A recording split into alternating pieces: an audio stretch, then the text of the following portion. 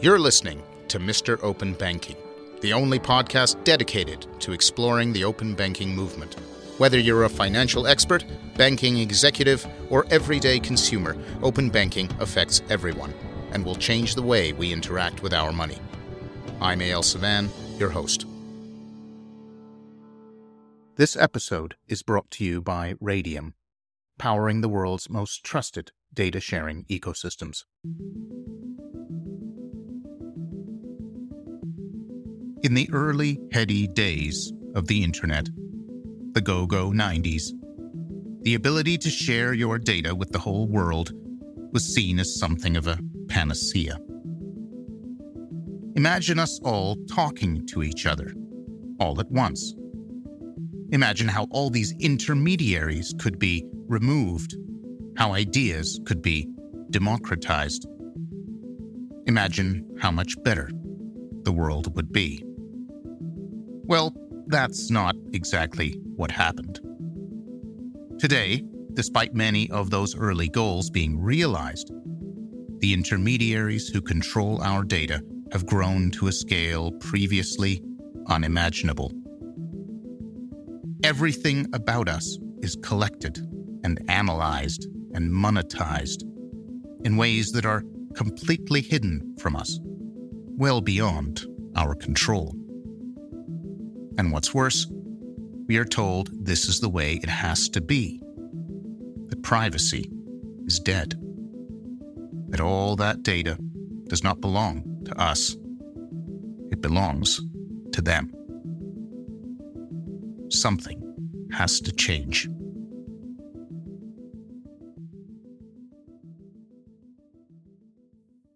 Few question the need to share data in the modern world. Data fuels our digital lives, helping us make decisions, build relationships, and stay organized.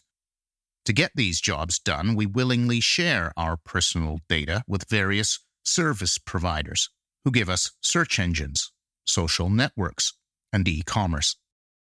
But somewhere in the bargain, those providers encroached far beyond what the typical user was meant to understand. Our personal information, what makes us us, wasn't just given, it was taken, in a way that makes it very hard to get back. In more recent years, many have woken up to this asymmetry, raising their voices, asking for a way to share their data that is more fair. Some have been at this fight to shift control longer than others, like today's guest. Liz Brandt is the co-founder and CEO of Ctrl-Shift and has spent her career focusing on the opportunities created when people, businesses, and technology meet. Over the past 20 years, Liz has had a singular focus: the sustainable use of personal data. Anticipating that the use of personal data would become critical, Liz started the consulting firm Ctrl-Shift over 13 years ago. Over that time, she has worked extensively with blue-chip enterprises, governments, and think tanks to support the development of the personal data economy around the world. Ctrl-Shift's mission is to help businesses thrive in the emerging personal information economy. Liz, thank you for joining us. Well, thanks for having me, Eyal. It's great to be here. What a fantastic introduction. I couldn't have done better myself. Let's jump right in. There is little question that the internet provides us with an enormous amount of value. Given that we are getting so much in return, why should we care about privacy? Ctrl-Shift is not specifically focused on privacy, but privacy is a very important part of how our personal information economy evolves.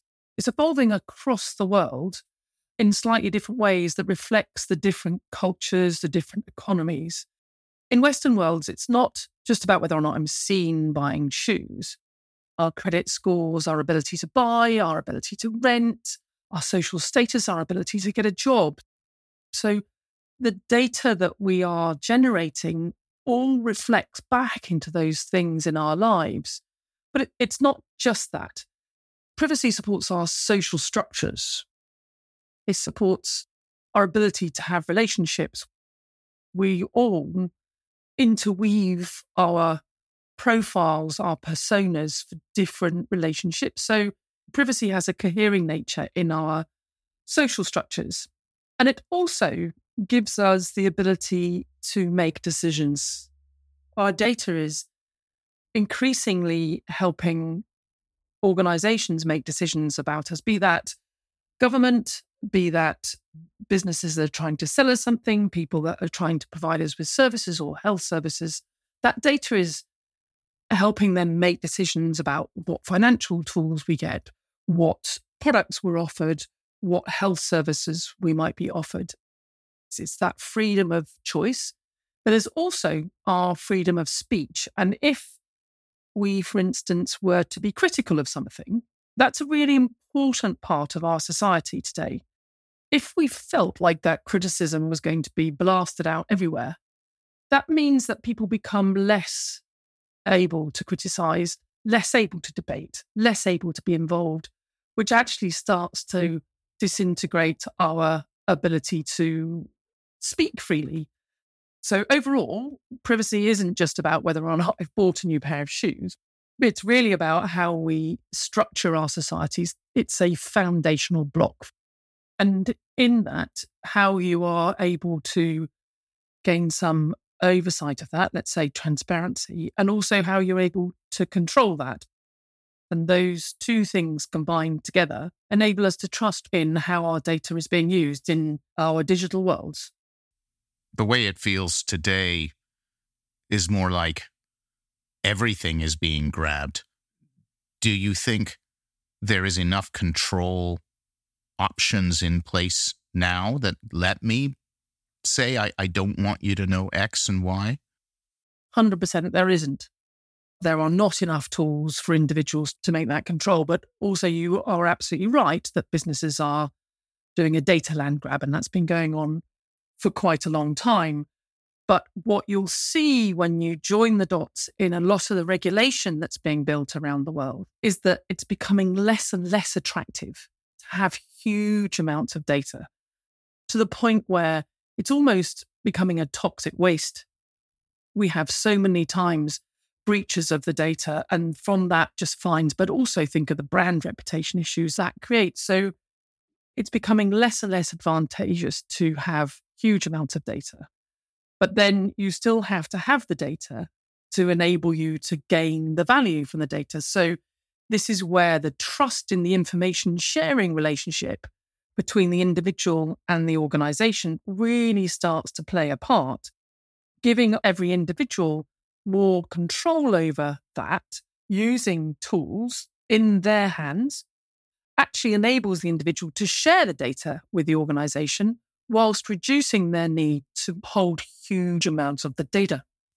So let's unpack that a little bit. You're not saying, let's shut it all down. The internet today runs on data, and this data that we ostensibly share with service providers. You're not suggesting that we stop doing that, correct? Correct. Data is what economists would call a non-rivalrous asset, where the consumption of a good or an asset such as data by one person does not reduce the amount of value available to others. So with data, multiple people can hold it and use it, and it still holds value for the next person who uses it, which is like a magic money tree for businesses. But where the real magic happens is in the quality of what is shared. Is it verified? Is it clean? Is it of a standard that's usable? And is it timely?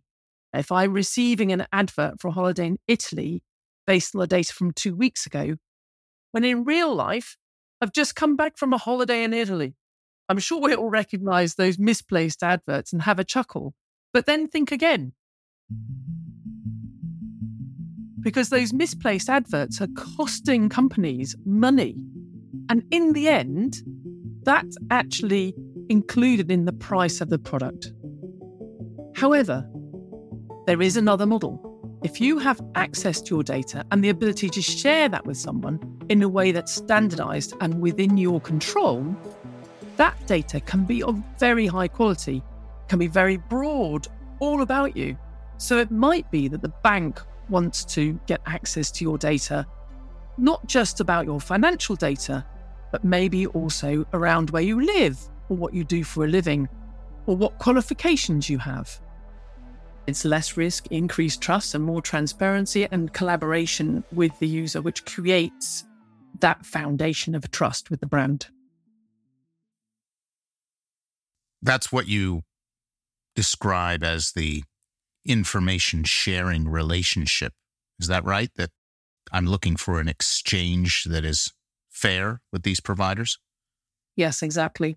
And I came out of the customer relationship management market where I told every single business that I helped implement CRM that their data was their crown jewels. They should never share it with anybody. But actually, we've gone beyond that, beyond holding it and storing it. We've gone to a place where it's almost essential that we have a broader set of data that any organization can get a hold of to help provide the services the individuals need, but also that information sharing relationship is more evenly balanced in power. So away from the asymmetries that we currently see and into the ability for each stakeholder to gain access to the data. Let's say I don't like this value exchange. I don't like my information sharing relationship with those large providers out there, and I decide to not share anything. I'm safe, right? This becomes a non-issue. You're safe, but you can't necessarily run a very effective or efficient life. It's a bit like taking your money and putting it in a big box underneath your bed. You can't do much with it. The internet enables us to lead that life. If we close down all our data, it really doesn't work for us. This is the balance that all countries are trying to create to enable this new economic growth everybody sees, this balance between privacy and growth, not privacy instead of growth. So if you look at the EU, they've been driving at this for quite some time. We've had GDPR, which gives everybody the right to their data. We've got the Data Governance Act that gives people new tools such as data intermediaries. We've also now got EIDAS, which is enabling digital identities and digital wallets. And those are all tools that are enabling the consumer. So you're not saying don't share your data, i.e. privacy, and you're not saying share it all, i.e. growth. You're saying, how do we strike a balance between those two? The balance is the right data, the right time, the right place. And that's been something that people have talked about for a long time. And getting there is quite a challenge.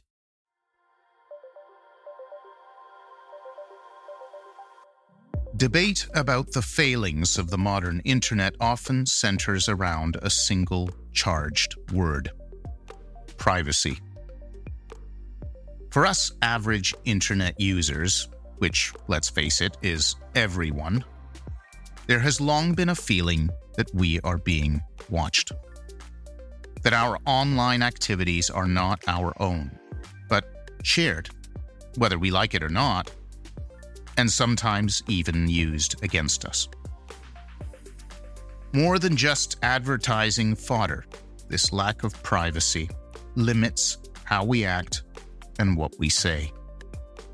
On the other hand, internet service providers and many of their users make the entirely valid argument that their services, which we use every day, are extremely valuable and largely free. It is through access to everyone's data that the modern internet exists at all. Isn't it worth sacrificing a little privacy for so much growth? As Liz says, this is not a choice between the two, but rather a quest to strike a balance. Privacy and growth, fueling each other. That's why, way back in 2010, just as social networks and smartphones were coming into their own, she started Ctrl-Shift so she could dedicate her career to solving this very problem.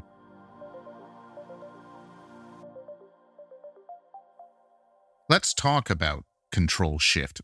13 years ago, that's a long time. Why don't you give us a brief history of the company? When we started the company, we didn't really have that understanding of what it would take to actually manifest the market. We started the business with a vision and a hypothesis that as we all got more data, it wouldn't just be more data, it'd be more personal data, more about us and more reflecting of us as individuals. And as such, we would need this new information sharing relationship to be formed between the organizations that use the data and indeed to enable the individual to use the data. We started off doing market analysis and we sold it to a couple of companies. We thought we were onto a winner, but then we realized nobody else understood that there might be an opportunity. This was 13 years ago. So we weren't able to really sell an awful lot of market analysis, but we did a lot of work with some big strategic organizations, which has been transformational. One of the early pieces of work when we started was with the World Economic Forum back in 2013. And that was on a report called Unlocking Personal Data, which enabled us to really take a view of the possible impact of data on our societies, our economies, and on our safety. Also, we work with Facebook looking at the future paradigm of personal data. And that really started to set up a global engagement with businesses around what does this future of personal data look like? How could that enable us all to flourish? And what types of standards and user experience patterns would we need? And what sort of responsibility would businesses need to take? We involved about 50 different businesses around the world. So the other piece of work that we did, which I think is really critical and we're very proud of, is for the UK government back in 2018. It was for the Department for Digital, Culture, Media and Sport. We looked at the economic opportunity for personal data sharing. And the top line number gets used all over the place. It's 27.8 billion for the UK alone. And interestingly, if you take other studies, they're of a similar ilk. So BCG came up with 30 billion, McKinsey's came up with 50. It's a multiples of 10 billions that can be added to economies. We looked at what that opportunity was and how that might break down across different sectors, but also what were the gaps that we needed to fill to achieve that. And that again came back with some very clear indications of infrastructure, standards, legislation, liability models, but also these really important tools for the individual that help them to manage their data, share their data, and build knowledge of how their data is being used to create that trust. We entered 50 different organizations. We reviewed 200 different academic reports. And we really concluded that there was a market failure that needed to be overcome, which is where governments start to step in. We needed to unblock some of those challenges where if you didn't get the data, you couldn't build the value. If you didn't build the value, you couldn't get the data. So there's this kind of chicken and egg issue, which creates this market failure. So governments are starting to address that with investments into things like digital identity and digital wallets. Those are tools and capabilities that the government are investing in that can actually overcome some of these market failures that we identified in that report. What has changed for you over the years when it comes to how you view this subject of personal data sharing between then, when you founded Ctrl-Shift, and now? What's definitely changed for me is an understanding of what needs to be done to actually achieve this personal data economy. What I think has changed for other people is maybe the understanding of those gaps, but also this new legislation that we have in place that gives people the rights, the new standards that are being put in place that enable us to share the data in a way that makes it easy and valuable to use.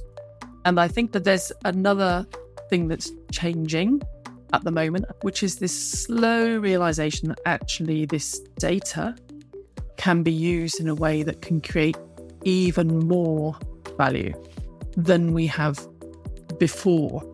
Really, when you think about it, the data that we're using at the moment primarily enables us to sell more baked beans. That's what I would call it. It's about consumerism. It's about persuading people to buy things. Some of it is used not so pleasantly to influence the way we think and what we do, and some of that can be very destructive. But we use it mostly commercially to get people to buy things. We can do far more things with that data than just sell more baked beans. And by the way, I think if that's the only thing that human beings can think of doing with personal data, then we don't deserve to inherit the earth. Some of the examples that we worked on is in the skills and workforce space, where the ability for individuals to use their data to track forward to the job of their dreams by tracking the skills that they've got against the skills they need for a job totally transforms how they would go about actually getting a job and moving to a place that they really want to get to. Now, that's really important for the individual. It's also really important for our societies as we are transitioning our workplace out of the industrial era into this digital era, and the skills are completely different. So helping people to actually build skills that enable them to get to this new economy and their new jobs is really critical. Singapore has done a great job of that. They've been running this pilot, which is called My Skills Future. And it enables people to do just that. They can go in, they can say, I want to be a flight engineer. It says, what skills have you got? Singapore give them a skills passport. They then say, with those skills, you need to build up 3 new skills. Here's a credit, which government does in Singapore, to build those skills. Once you've done those courses, you put those skills in your skills passport. You can then apply to become a flight engineer.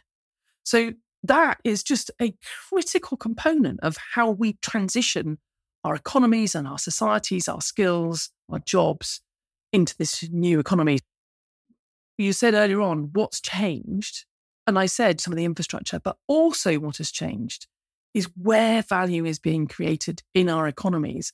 And in fact, in that, the erosion of the existing business models, increasingly commoditized, which is forcing businesses to look at these new value opportunities.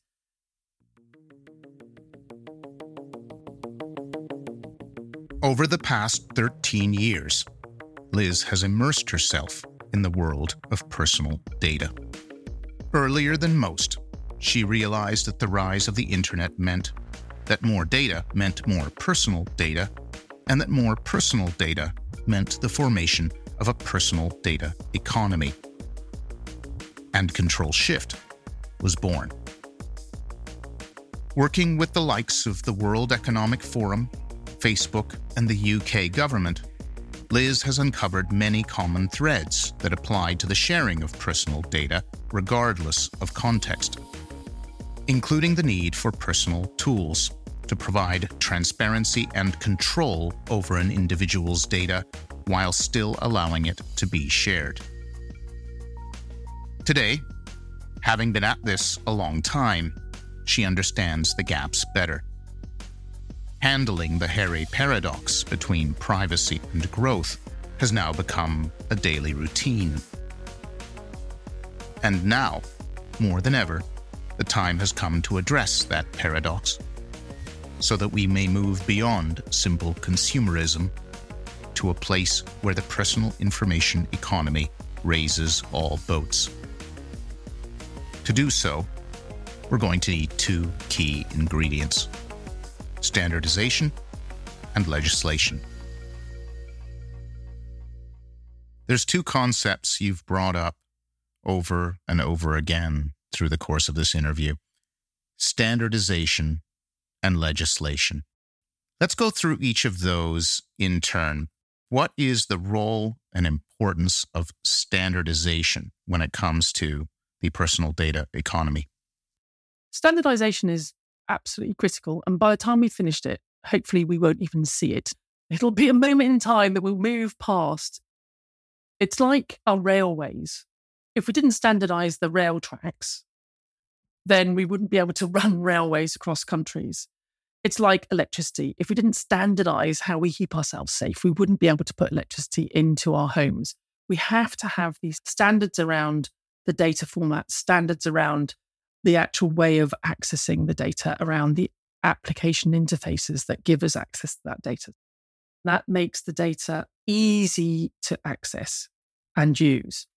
The market thrives when it's easy, safe, and valuable. And without one of those three axes, you can't make the market thrive. So without standards, it's not easy. You will get data from one place that will be exactly the same information, but in a completely different format. And you will never be able to use them. You will just spend all of your time cleaning that data and trying to make that data accessible. So a standard to just make things easy. The second concept was legislation. What is the role and importance of legislation when it comes to the personal data economy? Really, there's two things. One is legislation enables us to ensure that we understand what our liabilities are and also gives us a right to that data. So it protects and enables the individual and helps us stay safe. That's the primary role of legislation. Is it also to drive the standardization? Earlier, you mentioned the catch-22 that only governments can resolve. Well, yes, not necessarily the role of legislators and regulators, but definitely a role of government as a convener and maybe cajoler of the market, bringing together organisations to get them to collaborate. So I sit on the core council of what is the UK's Smart Data Programme. And in that programme, there's a huge amount of discussion about whether or not we should force businesses to come to the table with their data. Personally, I am in a place where I think businesses should come to the programme because there's value to be had, because we have created the right environment so that they can access safe and easy data to create that new value. And I think if you force somebody to come to the table, it distorts how they come to the table and what they come to the table with. And I think that we saw that in open banking. When we look at open banking, it created a huge amount of opportunity. It's opened everybody's eyes to what the opportunity is in the market. It started to help individuals understand what the opportunities are and how their data can be used. But the structure has drawn the consent and the management of the data into the organizations. There's not empowering of the individual. The individual, yes, they offer consent, but that consent has to be done for each organization that they're working with. That's okay when there's just 9 organizations, not so difficult. But when you start to get into, let's say, the on average 80 apps that you and I might use on a daily basis, so that's not scalable. And that model was created by banks because they wanted to hold control. And I think they wanted to hold control because they didn't come to the table. If individual consents for organizations are not the right model, what would be a better model? It's quite difficult for people to get their head around because we're talking about something that doesn't exist today in everybody's life, but does exist as a capability. So there are a number of these capabilities in market today that enable you as an individual to manage your data, or they manage it on your behalf and they manage the consents on your behalf. Those are what are being called now data intermediaries. They used to be called personal data stores, personal data lockers, data intermediaries. They might be called digital wallets. There's still quite some debate about whether a digital wallet is a data intermediary or whether the data intermediary is something slightly different. Those data intermediaries act on your behalf. If you wanted to share a part of your data with, let's say, your bank or your insurance company or your automotive company, you can permission them access. all the time. And so that data gets consented once by you to your automotive company, once by you to your bank. It's not 6,000 consents across all of the services that you're using. We started by talking about privacy. The implication, of course, being that you're protecting your privacy from someone like Amazon, Facebook, Google, Apple, pick your poison. Sometimes those organizations are accused of being data monopolies. Is that the other thing that legislation and government is intended to prevent monopolists? Yes, you're right. It's about fair markets. And that is a really critical component. Again, governments are really picking up the heels on how to manage that. So, for instance, here in the UK, there's a piece of legislation going through that will create the right to set up something called the Digital Markets Unit. And that's a regulator that will oversee and regulate the digital markets and will initially focus on those big tech companies. Those regulators will specifically focus on how to regulate these digital markets, which are quite challenging when you think regulation and creating fair markets has really lent in the past on price, fair pricing, and how do we ensure fair pricing. When you have a free product, how on earth do you make sure that market is fair? And that's what we have in something like Google or Facebook. These are free products. So there's a different way that we need to regulate those markets. When you actually look at these markets, we have to have gone through this phase where we have, let's say, more monopolistic type of approach. Otherwise, the huge investment needed to get to this stage of value from our digital economies just would never have happened. We would not have been able to invest in the market if they weren't able to collate and manage all that data. They wouldn't have been able to create the value either because the technology and the tools weren't there. So we are where we are. These businesses have created enormous amounts of value, and they have done that by building these huge silos of data that they then manage and manipulate to enable them to offer value. And we're now moving to a place where we might not have to do that to create this new value. That is going to be challenging for some of those big tech companies. So it might mean they have to change their business models. But governments don't necessarily move very fast, and some of these companies might be able to move faster.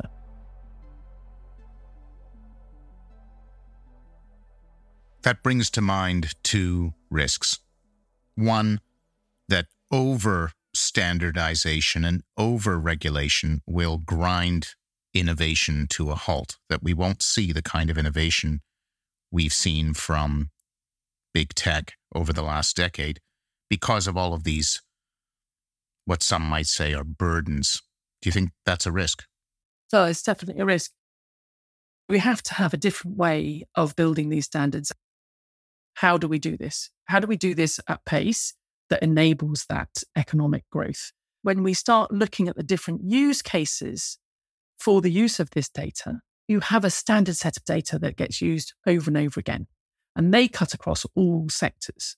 And you only have to go on to your Google profile and look at the data they store, or Facebook and look at the data they store, or even maybe one of your online retailers and look at the data they store. It's the same data. We can work to standardize that. Then I think we've got sectoral data standards that need to take root, if you want to call it that. But let's not forget, a lot of these sectors have already got data standards. There are some parts of that when they start to contextualize the data that may need to be standardized.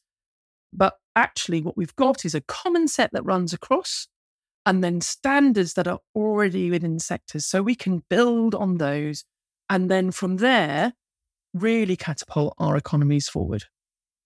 The second risk is that we swing the pendulum too far the other way, and we monitor all of this data and gather all of this data and regulate all of this data to the extent that the government abuses it.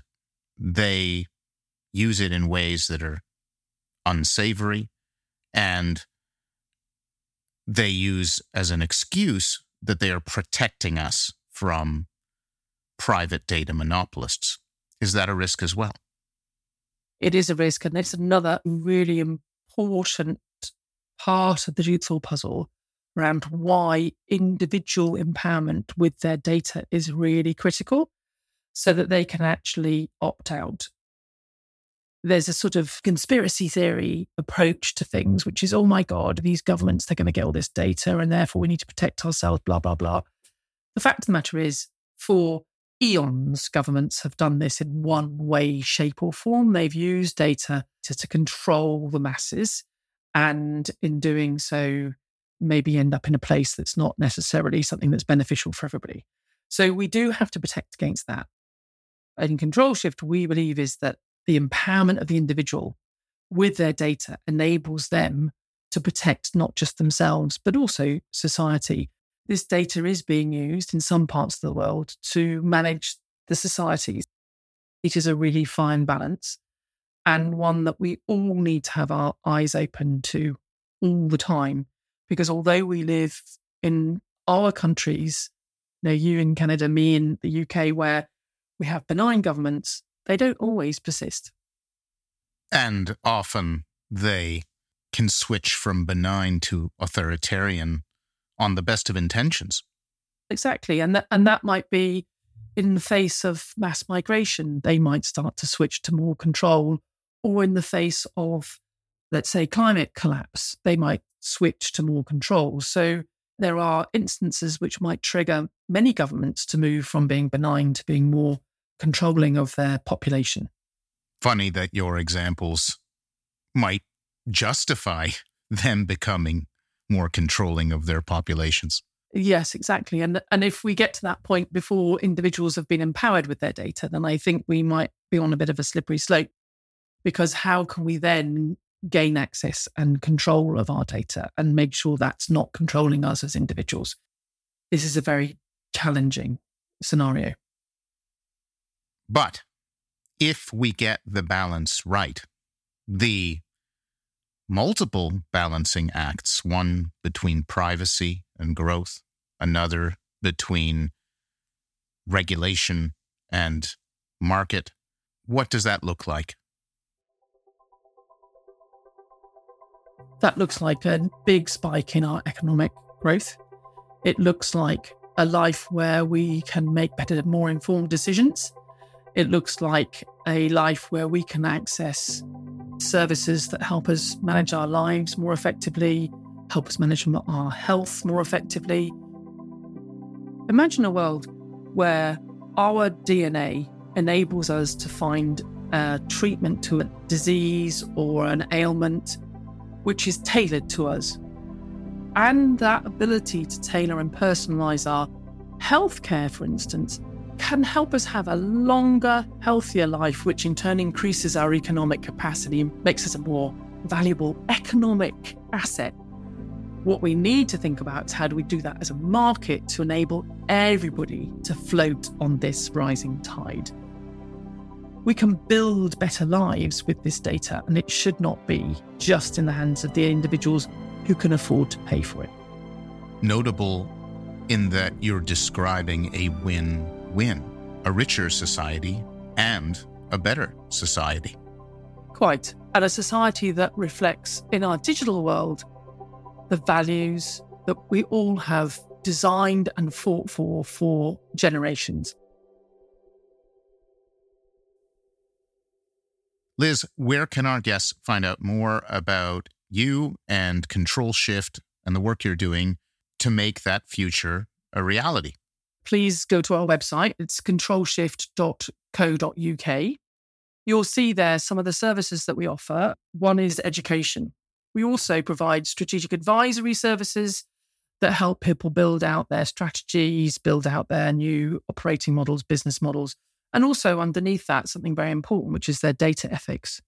Thank you so much for joining us today. It's been great. It's been fantastic. And thank you very much for inviting me. It's been really great talking to you.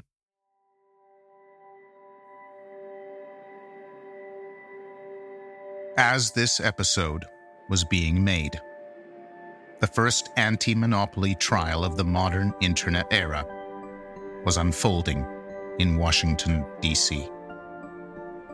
The U.S. Department of Justice has taken Google to trial, claiming that it has abused its dominant position in search to block competition and harm consumers. The prosecution has argued that the outcome of this trial will determine the future of the internet itself. Google, they argue, can no longer be the sole gatekeeper for how we find and share information. But when it comes to specifics, their case revolves around Google's various bargains to be the default search engine on too many devices. In response, Google argues that they are the gatekeepers because they have the better product, that when consumers are given a choice, they choose Google anyway, that their privileged position has been earned based on fair competition against the likes of Microsoft and Apple. Notably absent from the trial is any discussion around personal data rights.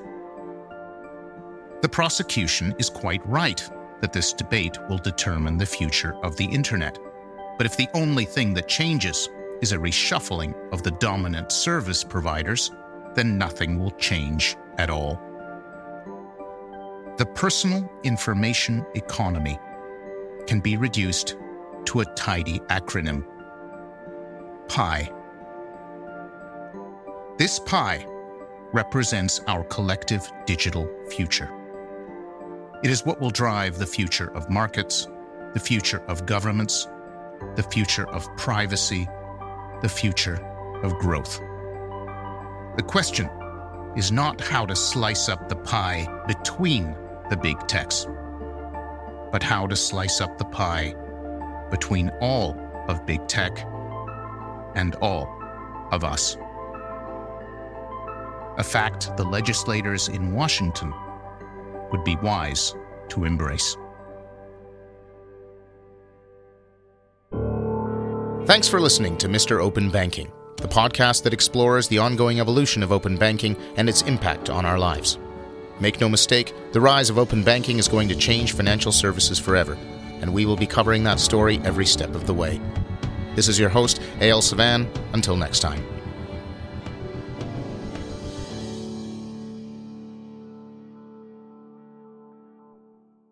This episode of Mr. Open Banking was made possible by Radium, powering the world's most trusted data sharing ecosystems. To learn more, visit radium.com.